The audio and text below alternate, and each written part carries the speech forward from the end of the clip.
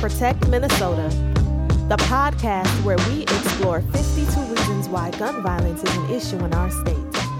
We're bringing you a variety of perspectives and voices from across the state of Minnesota, all advocating for gun violence prevention. This podcast is a tool to help decision makers and stakeholders throughout our communities make informed decisions that will mitigate this public health issue.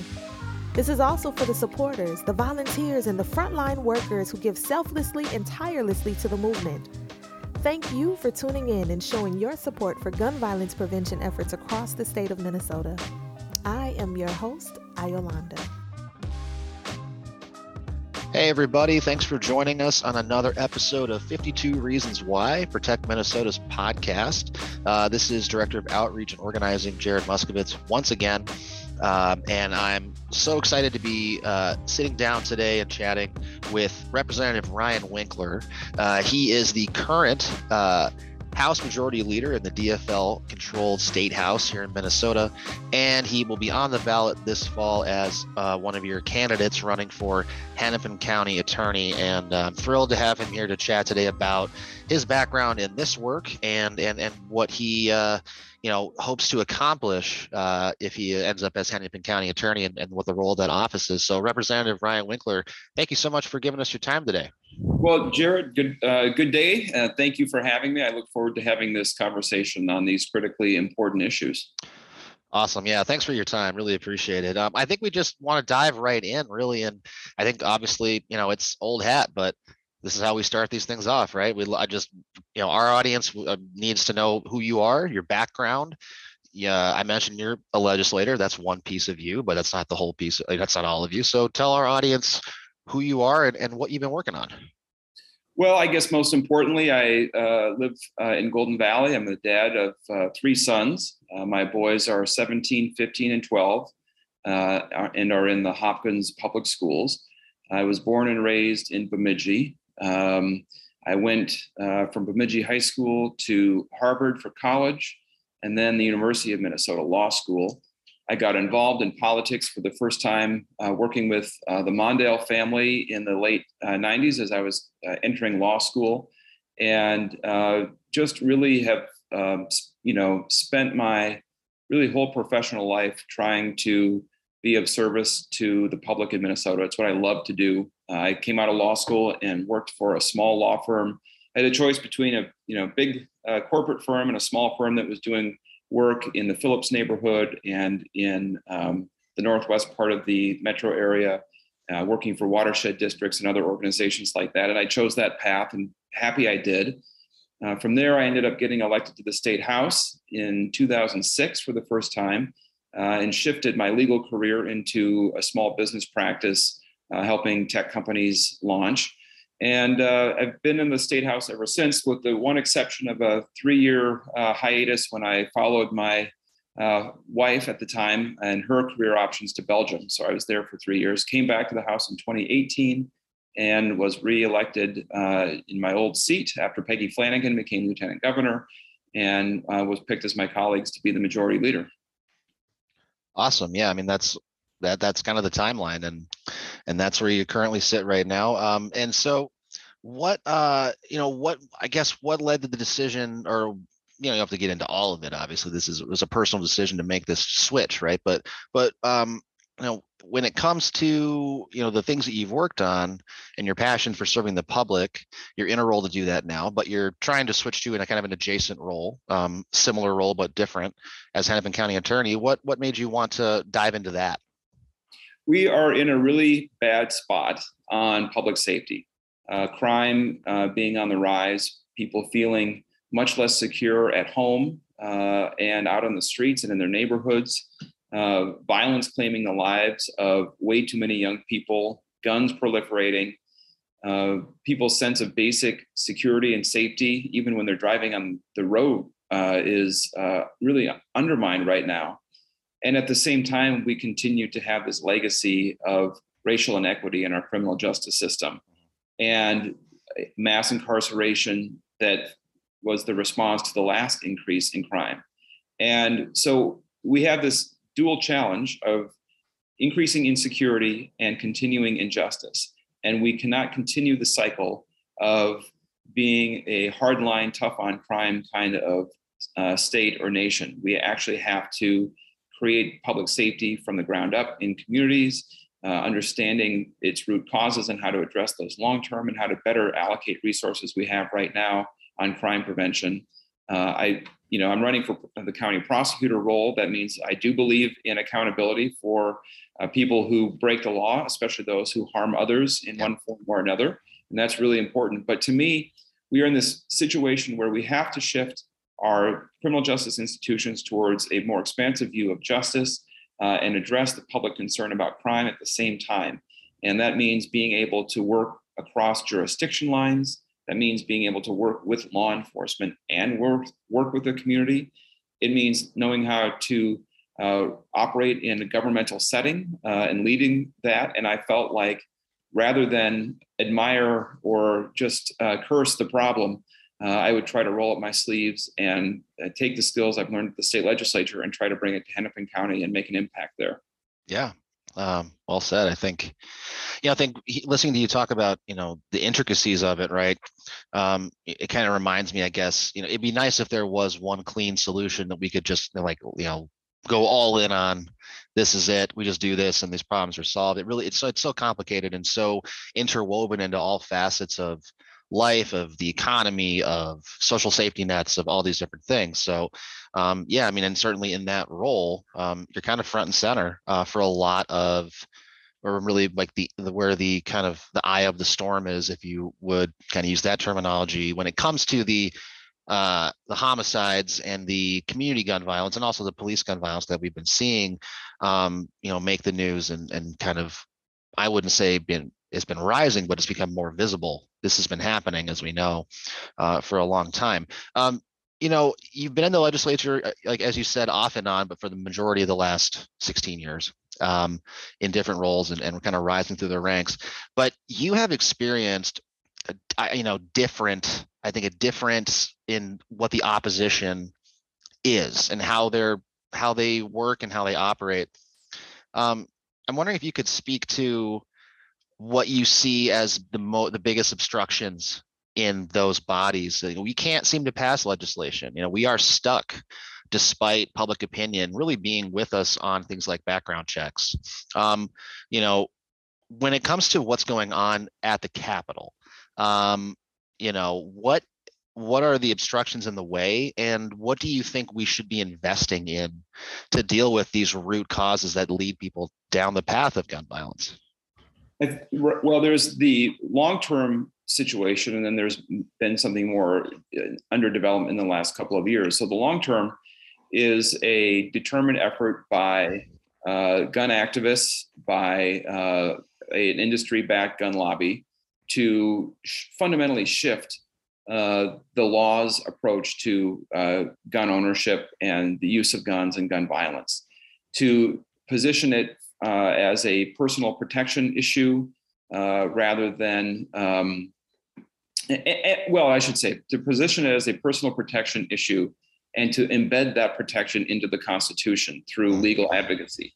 And that has also, of course, included using a lobby effort at Capitol buildings, whether it's in Washington or in the 50 states, to block as much gun regulation as possible, and really to a ridiculous extreme we're seeing in some states.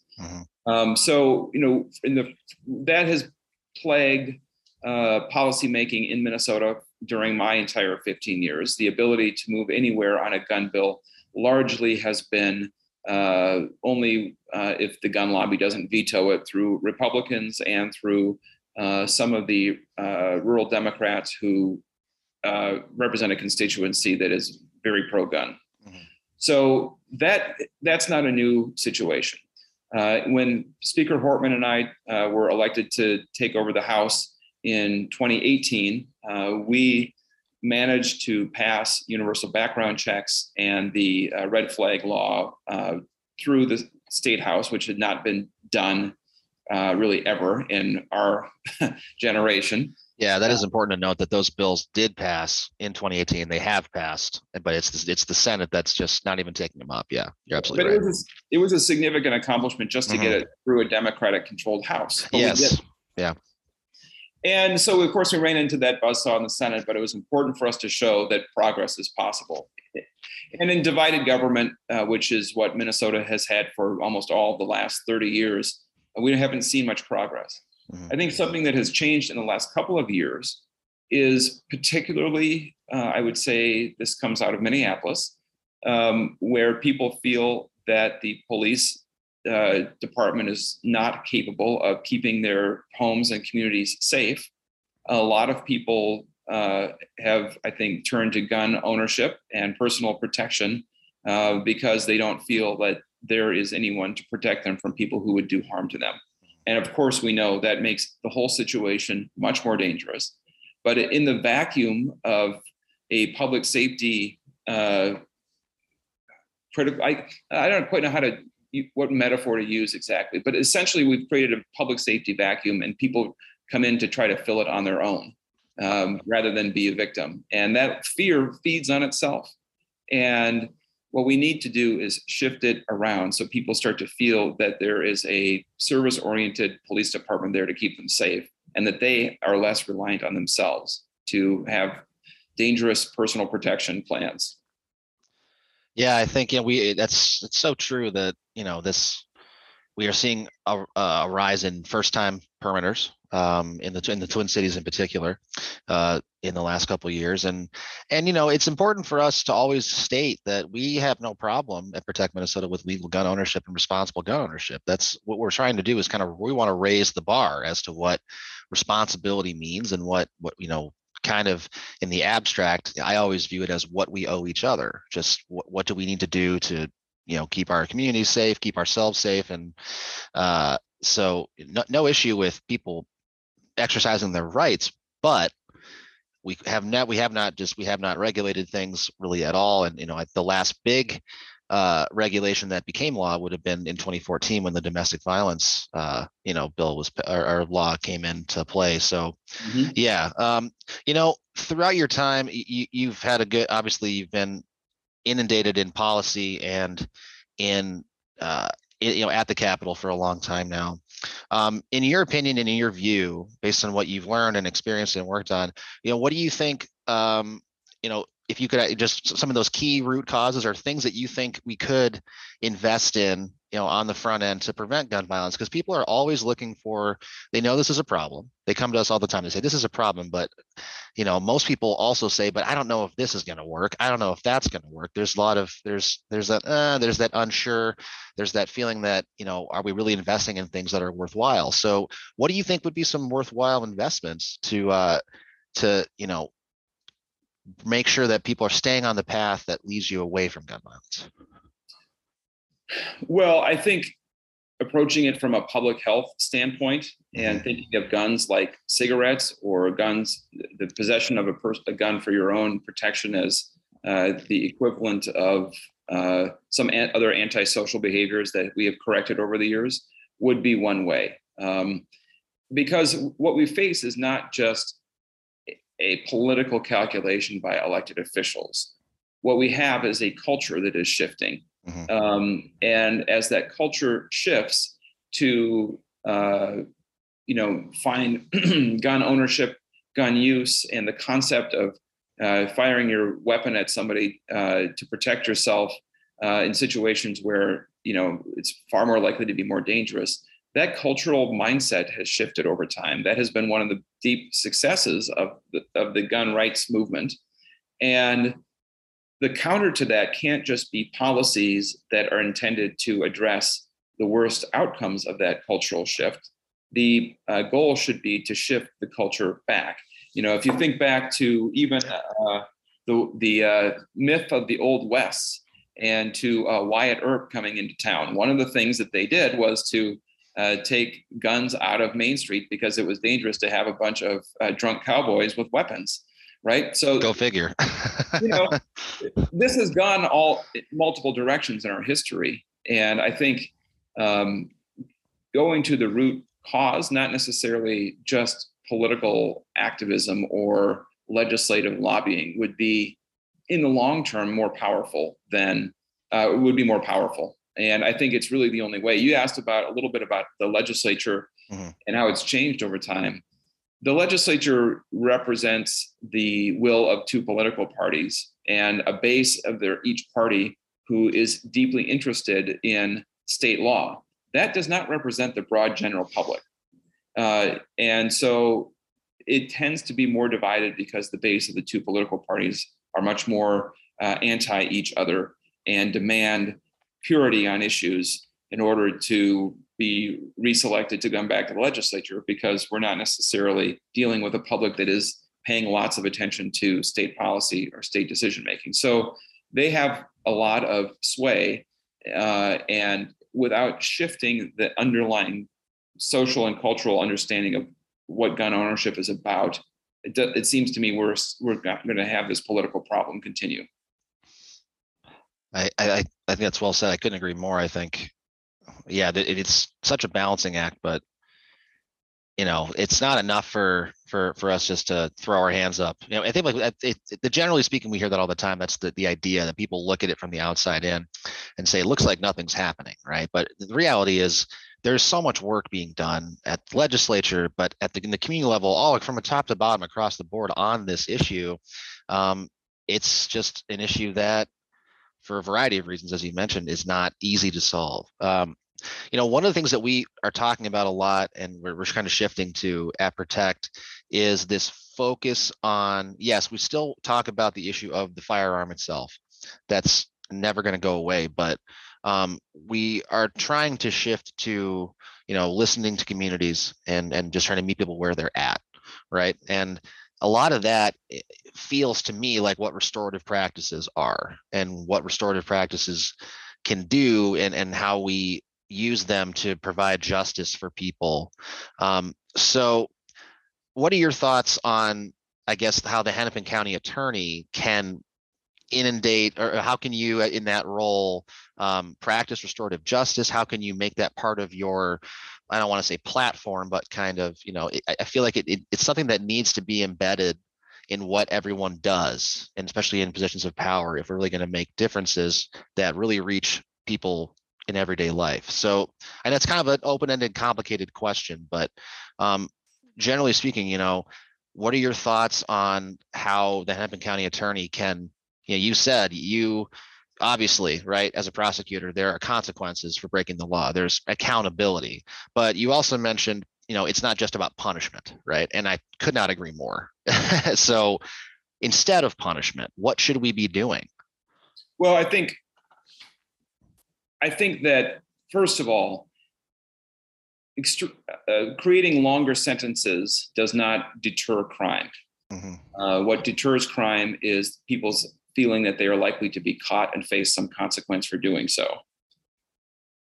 So when we talk about restorative practices, I think what we're really talking about is using the intervention of the criminal justice system in an individual's or a family's life to create an opportunity to turn a different direction, rather than, for example, to continue a cycle of violence and retaliation, which we've seen, find a way to intervene. If we see an individual who has committed a violent act against someone else, there likely are a circle of people around them who are affected by it. And we have an opportunity to intervene and potentially help families or younger children or others connected to the person who's being convicted in a different direction, or to help deal with their situation.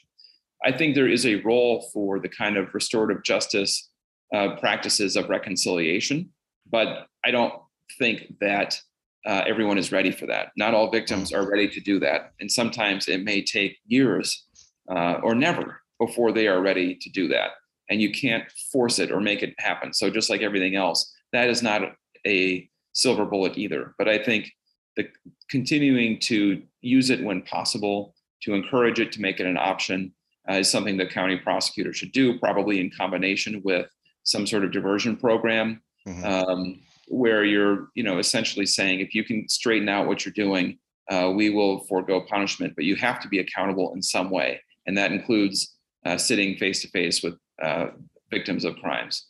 Again, I think that that is not a complete answer, and that is not a substitute for incarceration in many cases. But there are places and times when that can be the right answer.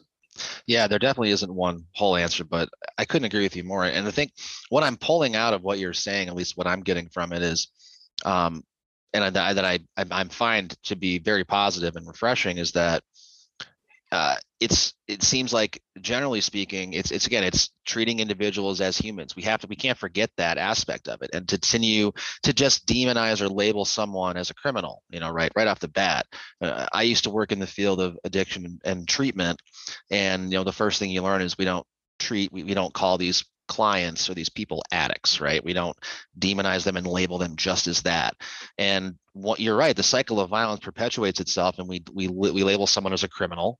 We tell them they're a criminal. They come out of their time served, and all they think is, that's what I am. And so to see the humanity in people and to try to steer them, you're right. It's not, not every person's the same. Obviously, everyone's different, and everyone's going to respond to things differently. But it is worth it to invest in people and to really try to make people understand that they can change, or that this isn't an inevitability, right? It's not inevitable that you have to pick up a gun and commit a crime with it.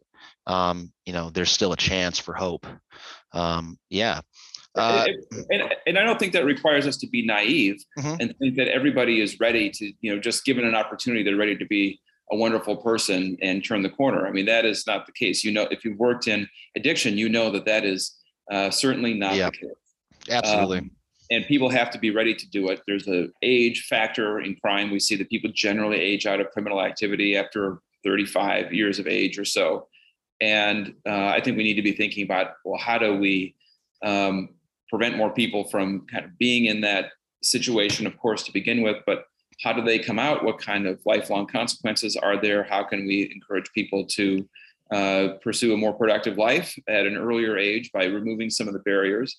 But, some people are going to be not amenable to reform, and there have to continue to be consequences for them. Absolutely. I think it's important too that people kind of always assume, right, that recovery, or that and it's very similar how recovery relates to rehabilitation. They are in so many ways the same thing, right? But they see it as a straight line, A to B. You start the path, you're there. But people forget that relapse is often a part of recovery. And same thing for, people trying to move on from a criminal past. You might reoffend along the way, but it doesn't mean that you're not trending in the right direction and heading down a better path. So I think that's important to note. Yeah. I also think a lot of the conversation in recent years has shifted away from understanding the victim impact. And I think regardless, we have to remember that these consequences are real, and that nobody should have to suffer a violent act. Nobody should have to live in a violent household. Nobody should have to have their business vandalized or repeatedly, property destroyed in order to solve a broader social problem. That's too much to put on those individuals as well. So I think, and if we shift too far one direction, we end up creating a backlash, which is what I'm hoping to avert in my campaign and as Hennepin County Attorney, is to try to step in the middle and say, we don't have to go backwards. We can continue to move forward. We just have to be responsible about it. I couldn't agree more. That's well said. And I think that's a great place to kind of to put a bookmark in this. So last thoughts, I guess. I just want to give you a chance to say, just tell the people, again, like, you're running for Hennepin County Attorney. What do you want them to know about you and your campaign for that office? Well, I think there are a number of candidates running.